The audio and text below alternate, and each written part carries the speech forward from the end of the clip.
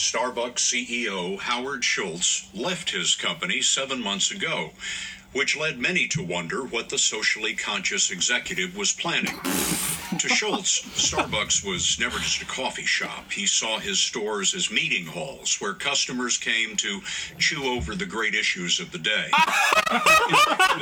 Is rooted in a rags to riches life. Tonight, Schultz reveals traumas he has never discussed publicly. At the age of 65, he is preparing for the greatest challenge of his life. Many believe that Schultz would run for president as a Democrat. His announcement tonight may come as a surprise. Is there any... He's not even a Democrat! Is there any bigger tool than Scott Pelley? You know, he looks like someone from Malibu's second husband, right? That's kind of my impression of him, right? Oh my god, I don't watch TV news or TV at all. So it came as a shock that this was a person who's been on the news for like 25 years. just like, oh my god. He's been around forever. So when what a just a bimbo. It's when they say like it's like a place where people talk about like that they chew on the issues. First off, nice little like use of like food metaphor and that, but also like it's like a French salon where you have to use a bathroom code. I spent a lot of time at a Starbucks at lunch on my old daycare job. So oh my god, yeah, where you know, you can have any kind of opinion there, just not necessarily any kind of skin color. Right, exactly, yeah. So when he quit, were we still in the middle of that national conversation on race? No, I think he'd sewed that up in a nice button. Yeah, exactly. And was ready to move on. Yeah, he's like, here's a different color cup.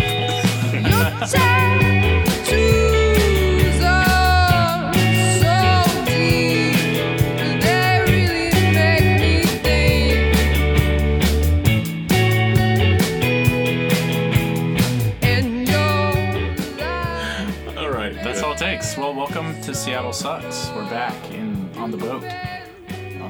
We're recording. This is Colin, and I'm joined with Greg. I'm Greg. And we have a good friend. Ben Udishin. There you go. Host of another podcast, locally produced, called Unpopular Front. Yes, thank you. And he's also our old roommate. Yeah, exactly. Yeah. I was talking to Greg. It's like, so since we were roommates, like you moved to LA, right? And you had moved out before because you had gotten married. Yeah. And I was talking about this with my wife, how your wedding was the drunkest I had ever been until my wedding. I think a lot of people can say that as well. It's that open bar. Well, yeah. Open bar I was like for like 23. Right. Yeah. So I was younger. Yeah, we were pretty young. So, 24 or something. Yeah. An open bar at a wedding of 24-year-olds was. Well, yeah. My wife Rachel almost got hit by a car like after because she couldn't walk. Oh, yeah. It was her wedding, though. Yeah, totally. But I mean, everyone was drinking. Oh my god! And her new husband was just pointing and laughing instead of helping her to a car. I was trying to keep her alive. That's very important. I really should have had that on my wedding night. Actually, I ended up just like ordering way too much Domino's to like a fancy hotel suite that people got me for like the for our special night. And I was just like, I don't want room service, I want cheese pizza. And I had like a fucking Domino's guy like, have to like go up to the presidential suite. So I actually kind of felt like Trump in retrospect. That's a very Trump move. So it was presidential. He is very president. I'm a presidential dude. Yeah. Not the suite, the fast food. Yeah, for sure. Okay, so there is more. I'm sorry to say, there is more to this beautiful 60 Minutes episode that I want you all to hear. There's just something so lovely about it opening in the void, too. It's like... Right, that's that classic 60 Minutes thing, right? Yeah. That's how you know they're serious. Yeah. Because there's nothing. Nothing. Yeah, this is all there is. Okay. It's true. I've been a lifelong Democrat. I look at both parties We see extremes on both sides. Well, we are sitting today with approximately $21.5 trillion of debt. Example. That's a big number. Of Republicans, but of Democrats as well, as a reckless failure of their constitutional responsibility. Shut the fuck up. Yeah, and that's we don't actually need to play anything else. No. So and this national debt stuff is just like such like bullshit, right? Like, it's total horseshit. Like, do you think our children's like? Do you think do you think Colin's kid's gonna give a fuck about the national debt like while like the oceans rise, like while like Idaho sort of becomes the West Coast? Yeah. No, I don't. But it's even worse than that. Like, the entire debt conversation that we've had it's a bullshit trope that is meaningless, that deliberately misunderstands literally how fucking money works. Right. And it's a deliberate program to preserve the wealth of the rich. That's it. By taxing them less and keeping inflation at zero. That's all. That's all it is. It doesn't matter in any other sense. We could pay off literally any amount of debt. The number is actually irrelevant since we print fucking dollars. Like, the debt's denominated in fucking dollars, in a currency that we fucking control. Yeah. We're not at Greece. Right, exactly. And so it's bullshit. I do like dolmas, though. It's stupid that we're talking about it. I think we need to talk about it a ton because the field has been seeded utterly by the Democrats who've taken over our lifetimes, taken up that cause in this way in order to somehow to pander to Republicans, and then get just taken by Republicans who actually don't care, who know that they don't care. Like, Paul Ryan knows he doesn't care. He knows that conversation only exists for the purpose of passing massive tax cuts. That's the only reason that conversation, that this rhetorical tool exists. And so he's fine to do that and then, like, massively increase the military budget. So why do you guys think, then, that this is the issue that someone, like... Because, like, he's a known figure, right? But it's not exactly like people are, like... outside of the people who buy, whose like library just made up of books they bought at the airport. Like, besides that kind of like business person, like, are people Howard Schultz fans? No. And then he's choosing an issue that like normal people could care literally. People, like, I bet if you poll the average American, more people care about that Alex Jones conspiracy about they're turning the frogs gay than they do about the national debt. There's but the thing is, which is true, by the way, they are turning the frogs gay. Howard Schultz isn't a regular person. Exactly. He's an isolated billionaire who gets everything he knows about the world from an insular... centrist, like, faux wonk media that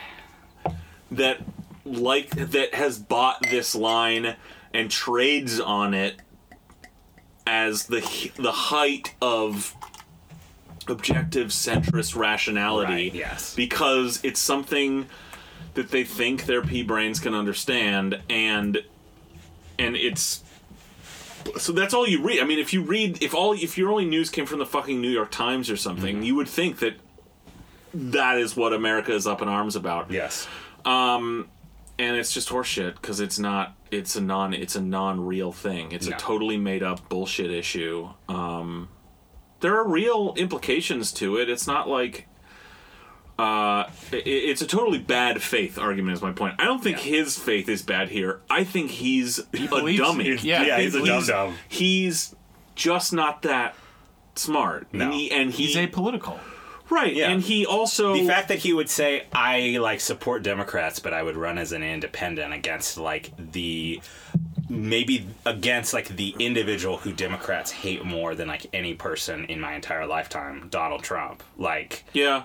The politics of like, it, it's so the racehorse of it doesn't make any sense either. But I mean, like, you don't even have to get that far. It's not going to matter. He's not going to spoil anything. That's true. Yeah, he's probably not going to end up running because he's just going to fucking humiliate himself. Yeah. But I mean, the debt thing, like, he is an avatar for an entire like class of sort of media and business people who buy just these basic lines, who, because they're apolitical, they go like, oh, whatever is the center position of the media class must be the smart, rational thing. I don't need to understand it. I just need to read like op-eds about it. Yeah, I'm just gonna read Thomas Friedman. Right, and it's like put a McDonald's in every country. Done. World peace, baby. Yeah, he has achieved Friedman's vision. Put a Starbucks in every country. Yes, he has. He is the fast food king of the world. He has a fast food empire where you can get a coffee and a smile in every fucking country. Smile. Oh yeah, maybe not at the not in Seattle. Yeah, not at the Starbucks I would go to when I was working. For sure, I don't know. It's forbidden here, but obviously, he's total trash. Like, he is the only good thing about pass that bottle. Of course, pass the bottle. The only good thing about this is he has to have paid out millions of dollars to these consultants, right? Right. Yeah. And I feel like this is probably good. Although part of me wishes that these people would like all just go work for like, I don't know, like just like a fourth string Democratic nominee for, person to run for president, just to like someone conned that guy in, is it West Virginia? Yeah. On exactly this con. Jetta. Yeah. Yeah. Kind of feel bad for him. I feel really bad for that guy.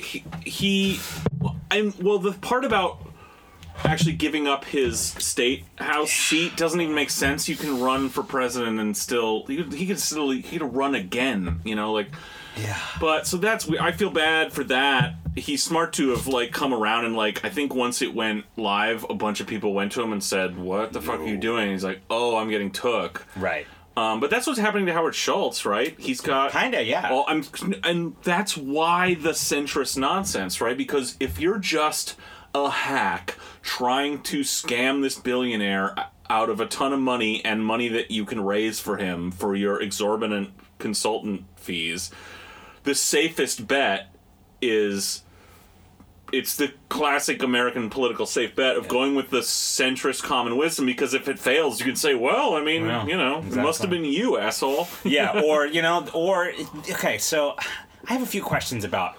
centrism as a political ideology, right? Because, I feel like, I'm sure we're all on our own, lefty bubbles, but,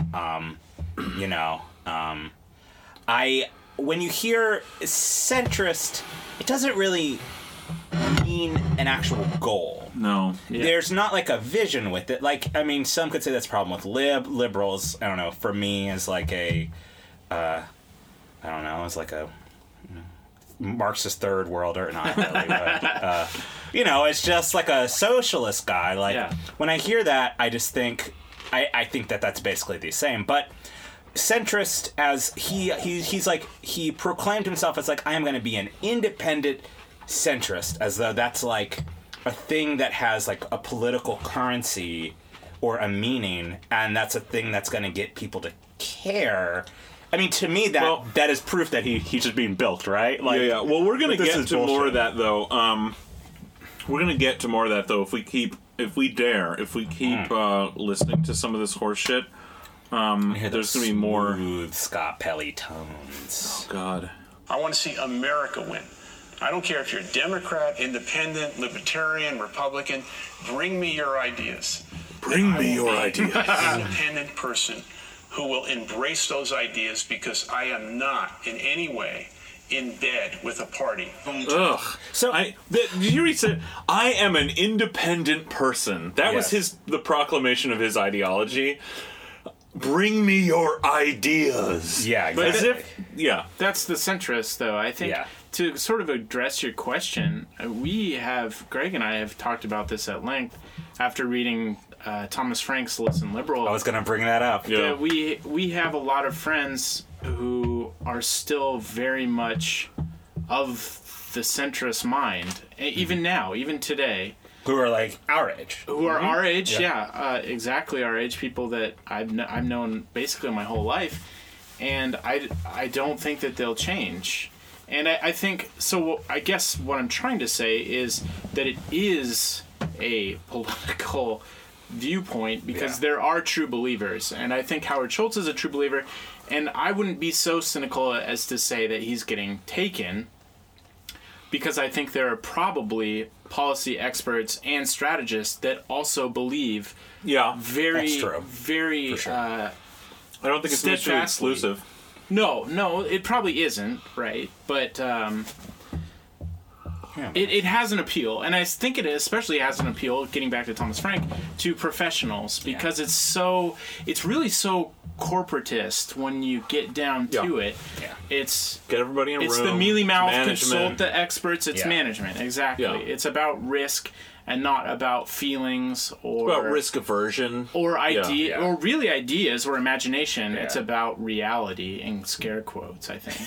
Yeah, exactly. It's about being practical, but not actually like the thing that bothers me. Especially like as like a leftist guy and like a guy who really strongly believes in like the idea that like we are existing, like all of these things are struggles and they're all conflicts. Mm-hmm. They're so obsessed with like finding common ground and not accepting that there's conflict that it's like they really do just believe in that, like as like MLK talked about, this negative, that like this idea of negative peace.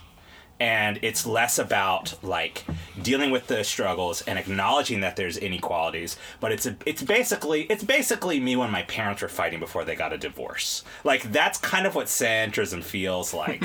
It's like not accepting that there is an actual conflict and that things need to change, and instead being like, I just want everyone to stop fighting and I want things to be normal, and that's why professionals love it so much. Yeah, that's a very great point. It's a good analogy basically. Too, and especially for these times, but it's also like ultimately whatever they believe, and they'll attach with the most bizarre, and it goes there here when they dare to finally identify some problems and acknowledge that there are problems. The language becomes, well, let's find ideas to figure this out. We have a lot of ideas. You haven't been listening to them for like 100 years. This is where it like clashes because. And where it's ultimately a con, whether everyone involved in this campaign believes it's a higher con because ultimately all you're doing and all you're really talking about is maintaining a status quo.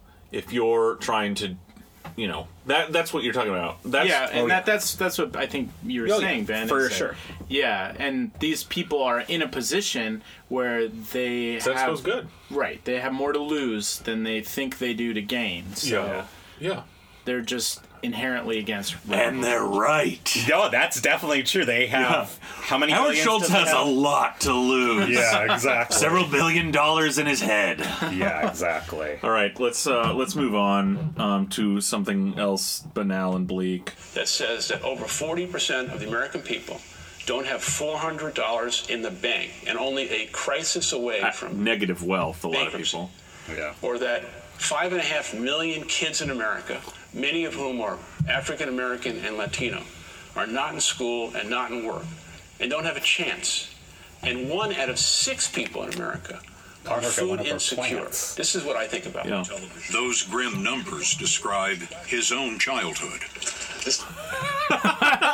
Okay, his proletarian origins or whatever notwithstanding, so right there he identifies like some real problems, but and he goes on to talk about this, but as a centrist, whatever the fuck that means, he's looking to preserve most of the status quo and find innovative little fixes, and he needs ideas, and it's like it's why Seattle, it's why this podcast like continues to be stimulating for us, because Seattle is this microcosm of like our culture and this managerial mindset. Yeah, because what we were saying last week, what was Brian and Mary were saying, like, it's like we're the first fucking city on Earth. Yeah. And it's like we're the first fucking country on Earth. Like, we need to come up with these new ideas to solve exactly fucking poverty. And there are critiques, Howard. Critiques exist. Yeah, I can think of a few. It's out there, and it's not hard to understand.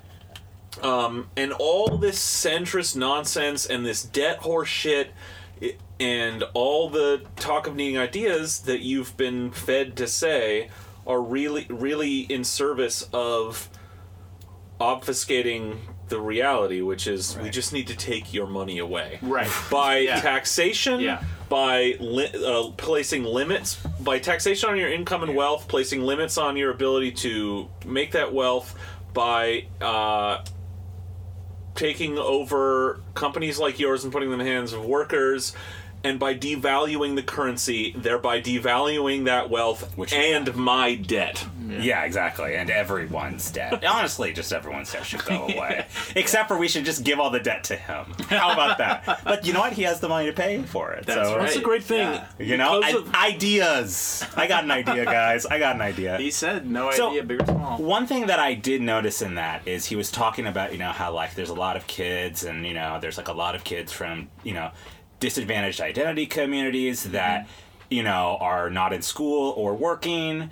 And I was like, well, I have two questions. One, like, the sort of more, like, you know, fuck everything, like, more anarcho side of me is basically saying, why do they have to work? Right. Why do they have to go to school? Yeah. We're very anti-job on this podcast, I'm super actually. anti-work. And, like, it fucking sucks. Like, I feel like I can say that because I have a job that I actually feel is, like, relatively positive for society for maybe, like, the first time in my life. What's that like? I know, it's weird.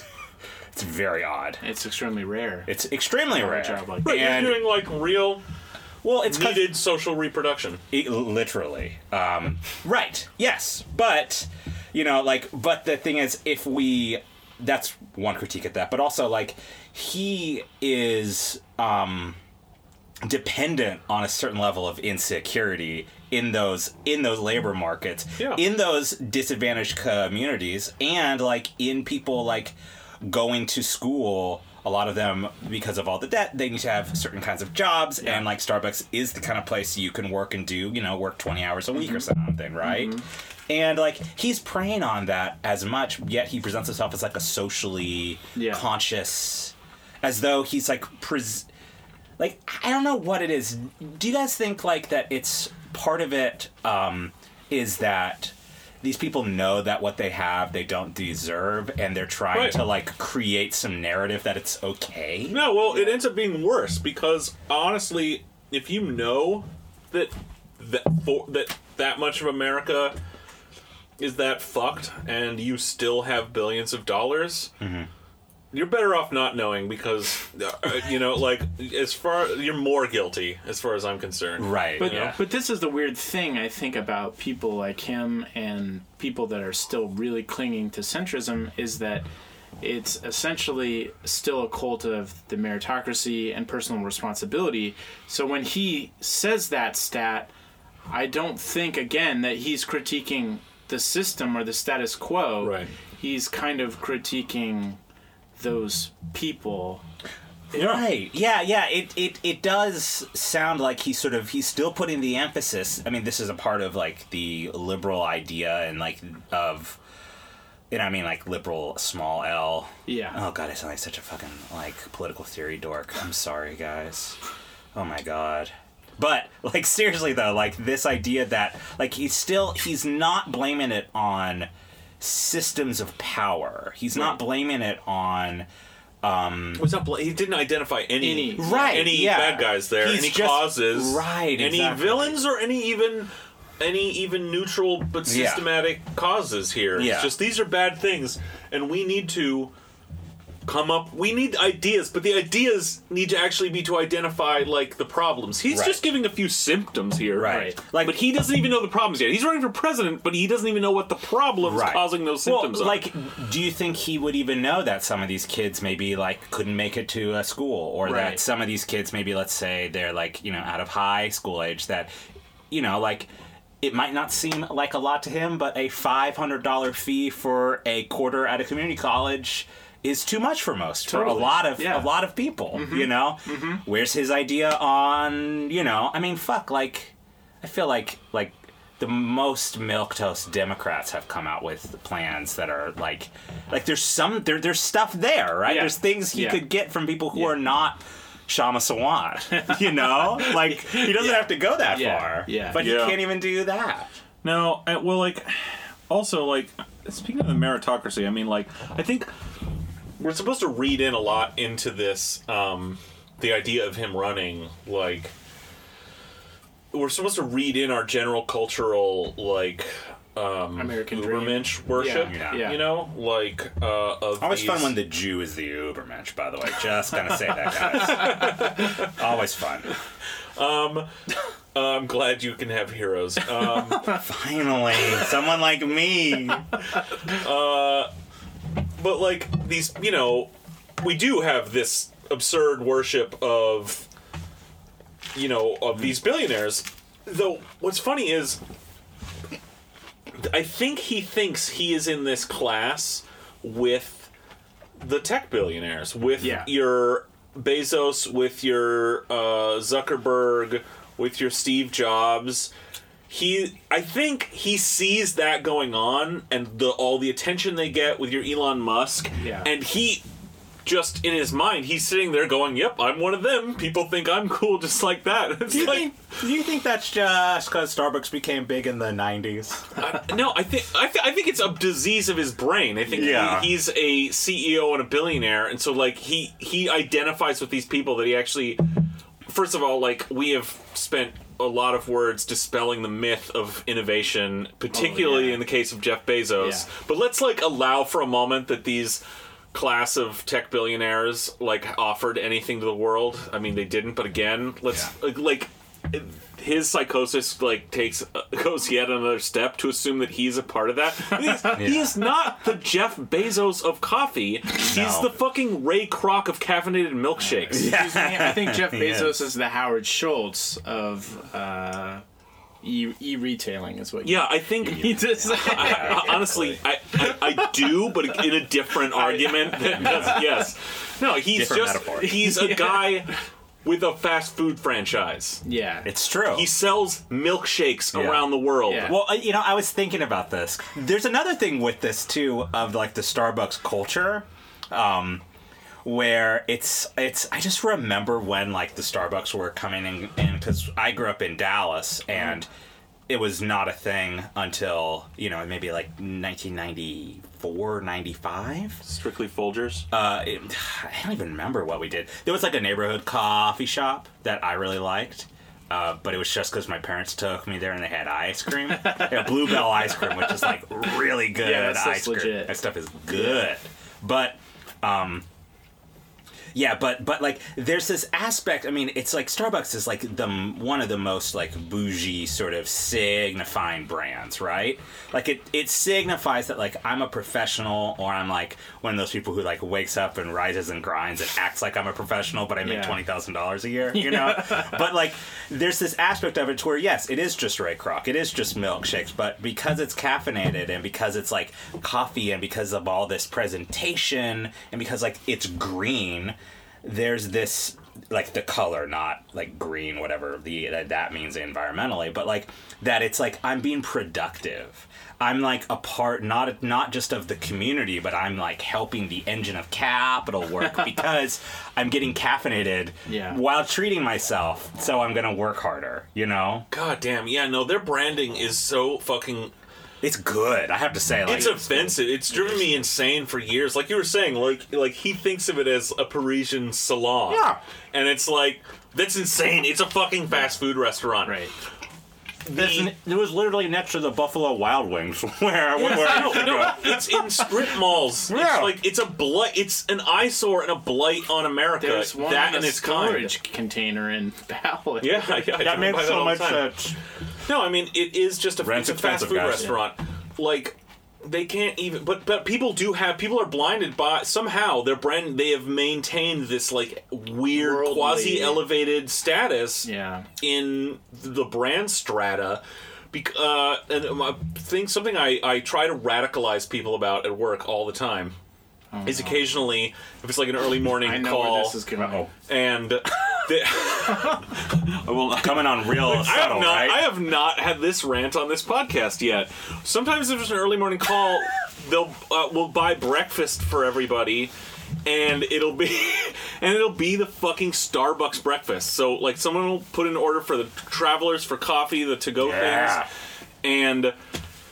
and get a bunch of pre-made in a factory, sealed in plastic wrappers, shipped in a refrigerator truck to a Starbucks, and for your convenience, popped in a microwave before your eyes, and out comes a hot steaming breakfast sandwich. That's what you get. That's the food they serve at Starbucks. They don't have a kitchen. They have a microwave and a factory that makes stuff sealed in a wrapper. Oh, yeah. And the joke of this is McDonald's breakfast is way better than that. Oh, yeah. It's a restaurant. I'm no, like, apologist for McDonald's, but, like, it's a fucking restaurant, and they have a kitchen. When you order, like, a sandwich with egg on it, like an Egg McMuffin, the actual Egg McMuffin, the classic, where, you know, you see, like, the white and the yolk, that's a whole egg that comes from in that McDonald's that gets cracked into a little thing. If it's a scrambled egg thing, you know, that's like a bag of scrambled eggs, like most restaurants, a lot of restaurants use. Point is, they cook your sausage patty on a fucking griddle, you know? It's food made in a kitchen, not made in a factory like you would get at the freezer aisle at the grocery store and microwave yourself at home, but they're charge you $7.50 for it. And you can't get a McDonald's breakfast for the people I work with because they'll turn their fucking nose up at it. Yes. But you hand them McDonald's and you hand them Starbucks and they're not like, you know, they're not like happy that you're not they'd rather you catered them a breakfast, but it's okay. But it's better. But they'll take it. Exactly. You know, it's like, well, it's Starbucks. Exactly. You know? No. Fuck, it drives me insane. No, I have to say, I actually used to eat those all the time. I would pay for them. I'm such a piece of shit. I would pay for them. I would pay for them. I would pay money for those. But you watch them take it out of the case, turn around, and put it in the microwave behind them. My only use of Starbucks in like the past year was I haven't been there in ages because where I'm nannying the kids there isn't one, and there's like so many there's so many good like independent local coffee shops in Beacon. Hell, I would be such a fucking asshole to walk like an extra mile just to go to a Starbucks. That's true in every neighborhood in this town. That's one of the genuinely like real things about the bus stop or the stop. That's a good one. That's all I got. I go over to Bayan Bakery across the street where I often get goodies and treats for the podcast. The spring rolls tonight are from Curbside, the food truck. All right. They're very good. Yeah, but Bayan Bakery, the Scandinavian bakery, they have coffee, and depending on who's making it, it's very good. I'm noticing a pattern, though, because the McDonald's and Starbucks sort of parallel is interesting with I have food in my mouth, guys. It's fine. On my podcast sucks. You're supposed on my podcast I don't eat with food in my mouth that much. So but that's such a Seattle move though, right? Like that our company is going to be reheating Jimmy Dean breakfast sandwiches. But it's going to be $4. It's not $7.75, believe me, guys. I know. For the lower level, it's only $4. But that we're going to do that, but we're going to like make you feel like good. You're going to pat yourself on the back about it, you know? Because you can buy a mixtape with it. Exactly. You can buy like the fourth Nora Jones album. God damn, I forgot they did that shit. Oh my god. That was one of my favorite parts of going to Starbucks. How fucking funny it was to see what album they had. They probably sold more records at Starbucks than they did at like all independent record stores in the country. But that might not be true. You guys did Starbucks put Capitol Records out of business, or not Capitol? What's the Tower? Tower. I'm sure they did. I'm sure they did. But no. But like it's such a Seattle thing because like I can think of. I mean, that's basically what Amazon is. Amazon just took Walmart and just is basically the same labor kind of stuff. Yeah. Basically, all of the criticisms that my very liberal new age mom would love to say when we were driving through Texas to go to Arkansas to visit family about how, like, those people at the Walmart, you know, Walmart. We're not going to stop at Walmart. We're going to stop at Target, you know? Like, that kind of bullshit. Because it's French. Target. Exactly. Maybe my reading was that it's because it's red, but a little bit of you that. Red diaper baby? No, I wish. Just liberal. Very just classic, just not classical liberal, not that kind of liberal. I'm not fucking Dave Rubin, but just that, just total libs. I mean, kind of progressive.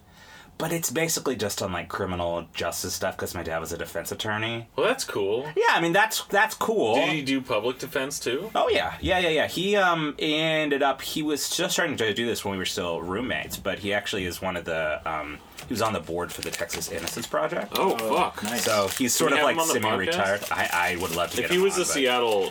oh, my God. He would totally go on a show I should actually... That's someone we should get. You should find someone like that. But. Someone from the Defense Association. I think that's what they're called. Now I forget. It's something like that. I did an internship there in college. The Seattle one, it's called Defenders Association? It's something like that. That's the Seattle one. I don't know. I know a bunch of lawyers, but I haven't been in that building in like 10, 12 years or something. Yeah. But, no, but yeah. It's just, it's that sort of, like, idea that, like, obviously I see that this brand is being...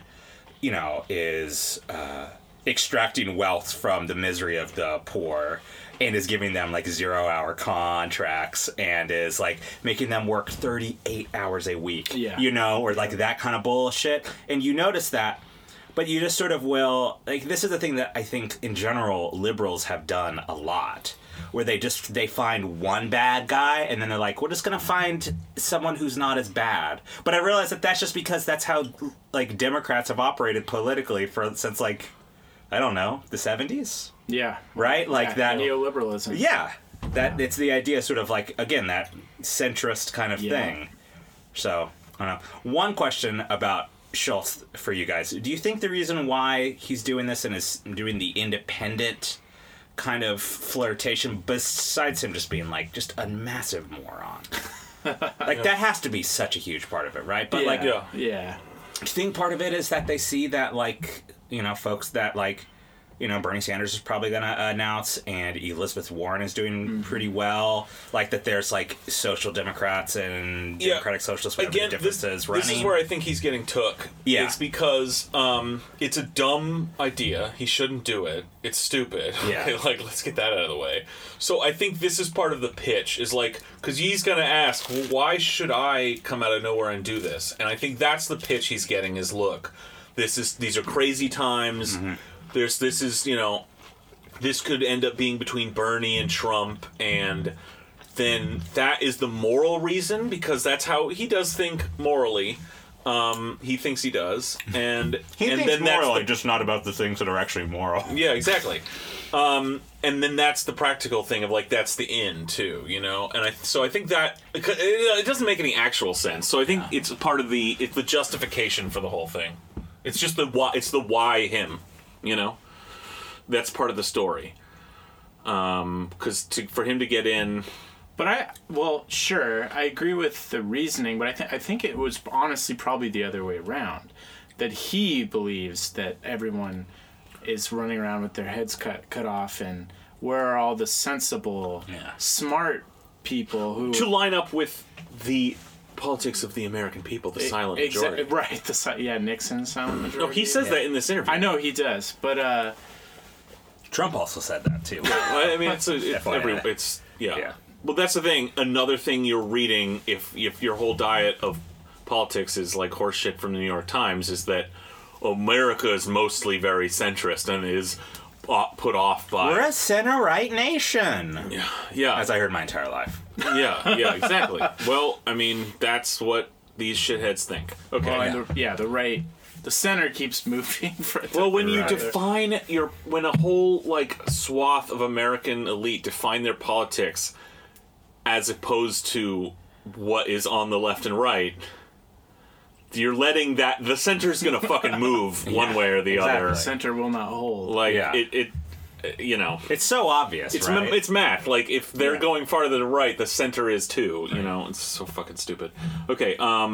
Next up, we've got. Let's see what this is. Every American deserves the right to have access to quality health care. But what the Democrats are proposing is something that is as false as the wall. Oh! Free health care for all. Oh, that is a bold. First of all, he uses rights language up at the top, but of course he's talking about access, which means we have that now. Yeah. So meaningless. Yeah. He literally just compared Medicare for all to the wall. I mean, that's centrism incarnate, though, right? On the basis of not being able to afford it, which again is horseshit. We can afford we can afford to go back to the moon. We could afford to do anything. We wouldn't even have to tax anyone. We don't have to raise taxes to afford Medicare for all. We should, because we should tax people's wealth. Yeah, we should just take it from them. The consequence it doesn't matter what it's for, though. Exactly. They're unrelated. They are only potentially related by one consequence, which is if we issue dollars into the economy by paying for healthcare, but without taking that much back, you could potentially cause some minor inflation. Very minor inflation. Right. Which would be great. We should have that to devalue this asshole's wealth. Right, exactly. And my debt. So, there's no downside. And that's the lie. That's why the whole conversation about money has to be obfuscated from the truth about how money works and why no one's taught that, and what the actual issues are, into this kitchen table accounting horse shit, and then this fanaticism about the debt. It's because that's what's actually at stake. It's a question of using the monetary control levers that we have, and one of them is controlling inflation by taxation and issuance of debt, which again takes money out of the economy and burns it. So compared to all the spending, the military spend, all this shit, it's all meaningless. When we spend money above what we take in taxes, they're not related. There's no bank account for what we take in taxes. You just create and destroy that money. Yeah. So there's not I want that job. You just get a ton of bills and set it on fire with a flamethrower. What do you think Steve Mnuchin does all day, man? Exactly. But it's not like they then, when there's buys new wives from Ukraine. It's not like when there's then a deficit, they have to issue exactly that much debt. Right. No. It's a whole different lever. They're looking at inflation and saying, how much debt, how enticing should we make it to buy our debt by the interest rates we offer on it? So that's just a control on inflation. That's all it is.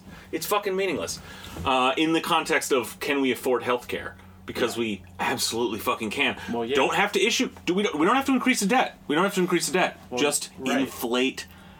Devalue the fucking currency. But I thought, apart from monetary policy, I thought when Bernie was floating this, there was wasn't there a progressive think tank that had crunched the numbers and it would actually be cheaper? Oh yeah. Anyway, actually, that's the thing. The funny thing about at least one of those, I feel like there's so many of those that come out. Yeah. Right? That's what policy think tanks exist to do. But it actually was one that was it's the Mercatus Institute, which is actually run out of, I think, George Mason, which is the hub of this sort of new conservative libertarian sort of it's funded by the Kochs and that group, that kind of money. So even right libertarians can't fudge it, it's beyond. It's just so funny, right? Because I was joking saying that he uses moral language, but about the things you shouldn't be moral about, because that's basically what this whole national debt conversation is, right? Yeah. It's this idea that it's almost like it's like a psychological sublimation. Sorry guys, it's been a long day. I'm going to go deep. Sorry, folks.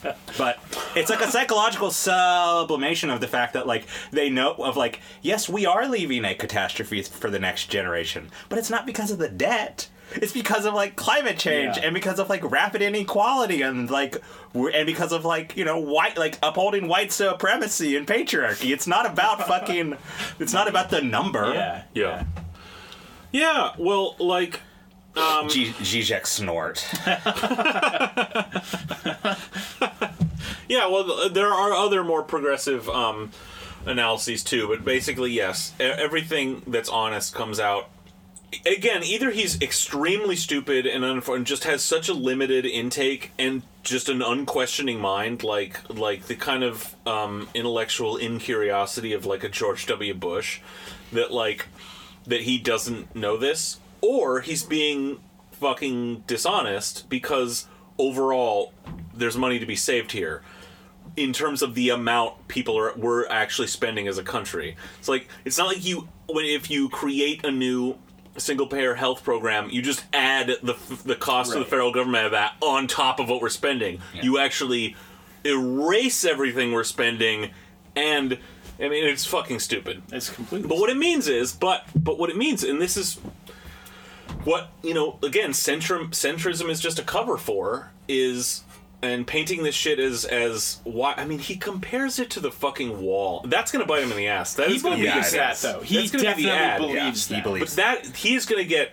I mean, if nothing else, that is the thing that is just going to get shoved in his face for as long as until he hides under a rock.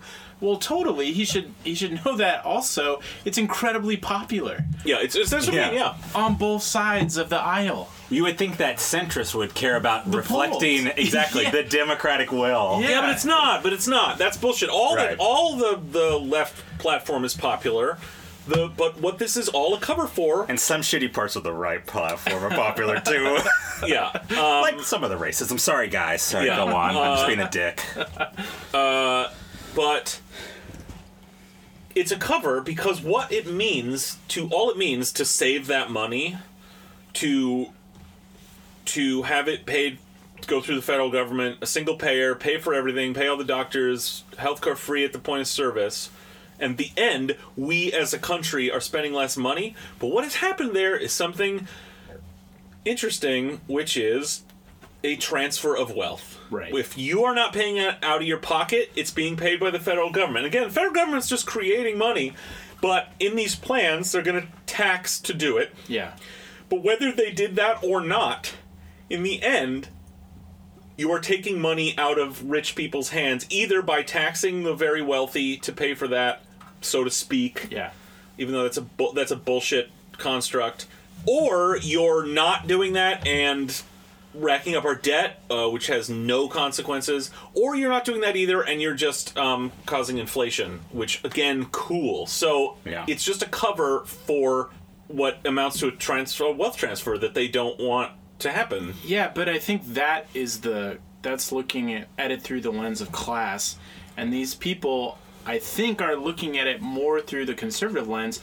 Granted, this is my own interpretation based on my own anecdotal evidence with friends, is that it's ultimately about personal responsibility, because these people are going, I work, I have a job, I have healthcare, these people need to work, they can't get this thing for free without contributing in some way. So they always focus on, honestly, what I have to imagine is the vast minority of people, if you're even going to grant them to make that argument. Yeah. And they say, well, we can't have a system that allows abuse. Yeah. Because they're managerial, and and really this is so it's condescending. They're obsessed with efficiency, and they are obsessed with being an expert and knowing better. They know better than we do. And meritocracy. They deserve what they have. Exactly. And some people don't. And there are going to be people who don't deserve it, no matter what because they believe that about humanity. Yeah, well, and I think that's part of the reason why they're trying to humanize Schultz with this story of rags to riches, which we've never heard of before. Right. Yeah. It's that, well, he's proof, again, that the system works. Yeah. That you can do this too if you work hard enough. Well, it's at whatever level of the conversation, however far it gets, there's always these kinds of moral arguments that the moneyed interest, in whatever way you want to look at it, can deploy. There are always people, even like useful idiots, maybe like this guy, who will deploy these arguments earnestly about personal responsibility or whatever. I mean, even when historically the issue of inflation has actually been a political issue, which it isn't now. Everyone is inflation is bad. Yeah. Even when it has been, then there's another level of personal responsibility horseshit where it hasn't been in this country for 100 years, but where it says like, well, inflation is immoral because it wipes away debt and that's an abuse. That's a perverse incentive that allows people to shirk their responsibility. Yeah. And also shrinks my ill-gotten wealth. Yeah, exactly. That's pretty important too. So there's always these arguments that are always out there, and that's what class consciousness is about fighting. Yeah, but those people aren't looking through that lens. Is all I'm saying. Yeah, they are. I blame Jean Calvin in back in the day. Some of this, like for real. Like I think some of this stuff is like pre-capitalist. In a way. Oh yeah. Of it shows sort of the roots of the capitalist mode of production. God, I'm sorry. You should be. I should be. No, seriously. No, not at all. But that's the thing is, capital will find whatever arguments to deploy. Okay, to find people and nurture those arguments because. And we know this now in the age of the internet. It's always been true that somewhere there's some asshole with every opinion. Okay, yes. Now we know that. You can just go to Twitter and find that. But it used to be you had to like BENUDASHEN. It used to be that you had to find people like self-publishing weird tracts on the street and then find that but they always will. I mean this the example I liked to use is Ayn Rand. It's like there are cranks like her through all of history. She's just one person with that kind of weird crank ideology at that time, I'm sure. But people found she was the one. She was persistent enough to get herself out there. And the second some people caught on, they're like, "Oh, this is good. This can be."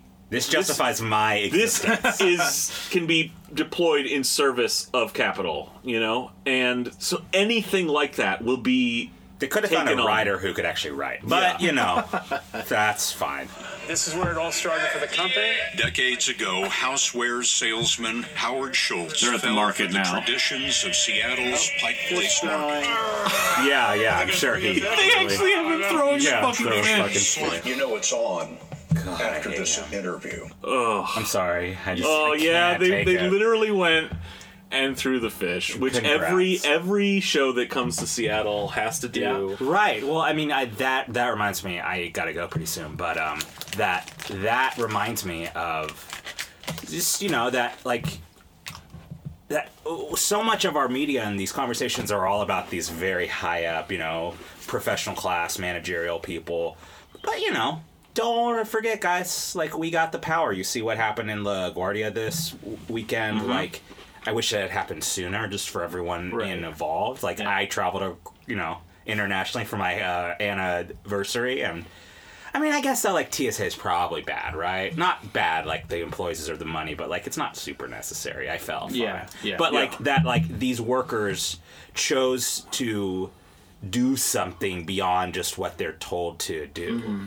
And it instantaneously it was changed. Instant. It was within 2 hours. I was today listening to a podcast that was recorded live on that Friday, and at the start they were like, "Oh my god!" Some people are saying there's some shit going on at LaGuardia. By the end of the episode, it was the shutdown's over. It can happen that fast. There is this power, but we can't listen to people like Schultz to be the guy who is the leader for that. Certainly not. Yeah, obviously. Yeah, all right. Well, Howard Schultz can fuck off and die. Yeah. There's only one first Jewish president.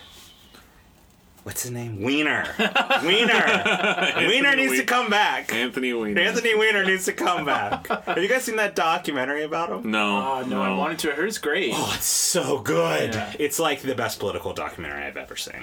Because what happens is all the shit happens while they're... I mean, it's a classic like documentary trope, you know? But like, you see this guy and he is such a fucking like... malignant narcissist in the way of he is just so blind to all of these issues and all these accusations, and he just keeps doing it. Like he's a good retail politician, and that shows how probably if you're that good of a retail politician, you're probably a fucking psychopath. So it's terrifying. Well, I will put that on my list. Tell us some other things we should check out, though. I mean, we mentioned your podcast. Where do we find that? You just go to unpopularfront.com. I got essays and stuff that I write up there, and also the podcasts. At Ben Yudashen on Twitter. BenUdashen. And I have to say, it's pretty exciting to see my old roomies getting into the podcast game. Being in the podcast I'm trying game. to tweet too. I'm we're so bad at we do not have poster mindset. I don't really either. I'm trying to get people do okay. Yeah, you recently had a slam dunk. I know, but it was I don't know. You won that day. You won that day like that the divorce announcement came out when you were like, what did he say? Like, who gets the city council in the divorce? Yeah, that was pretty good. Will Jeff still have visitation? Yeah, exactly. Because we all know she gets the city council. With that one, father's rights in courts are rough. Whoa, we got maybe we'll have you come on I'm a socialist feminist MRA. Yeah. We'll have you come on and talk about your MRA views another time. Exactly. Cool. Okay, so we'll find you on Twitter. We'll listen to your podcast. We'll put links in the show. Show Thanks, guys. We'll also link to our Patreon. We've got some. We have subscribe. Patrons. We have some patrons. Nice. We have. Some I had to, and then they canceled. So get ready. Well, that's awesome. They didn't like your takes, huh? Well, admittedly, I didn't post anything for 3 months. Oh, that'll do it. So now we owe these people these. It's a small number. We're growing. Probably no one listened to our first 15 episodes. We know that's not true because not no one. Being wonks, we have the numbers, but. I refuse to look at my numbers. That's probably for the best. My ego. Yeah, but we're slowly growing. We're a baby little podcast that are slowly and steadily growing. And some people have gotten in on the ground floor. Do we have their names? Jeffrey Epstein. So I think our first patron was Andrew Cargill. Thank you very much. Thank you. And then we had Alexander Lark, thank you very much. Max Wagner, thank you very much. And admittedly, a good friend of ours, Jason Amman. Yeah, I was thinking about him today. Thank you very much. The other roommate. Yes. Thank you very much. All right, thank you to those early before it was cool patrons. On the ground floor. Yeah. That's the before it was cool level, the hipster level. The people who just discovered Starbucks and all their big ideas they had in that atmosphere, right? We are the fast food of podcasts. Thanks everybody. And thank you so much, Ben, for being on the thank show. you, Ben. Thanks, guys, Good for to see you. having me on. I'm sad I missed the episode where you talked about Jeff Bezos' dick, but I'm sure it'll come back into the news. Yeah, we'll get to see it one day. Okay, bye everybody.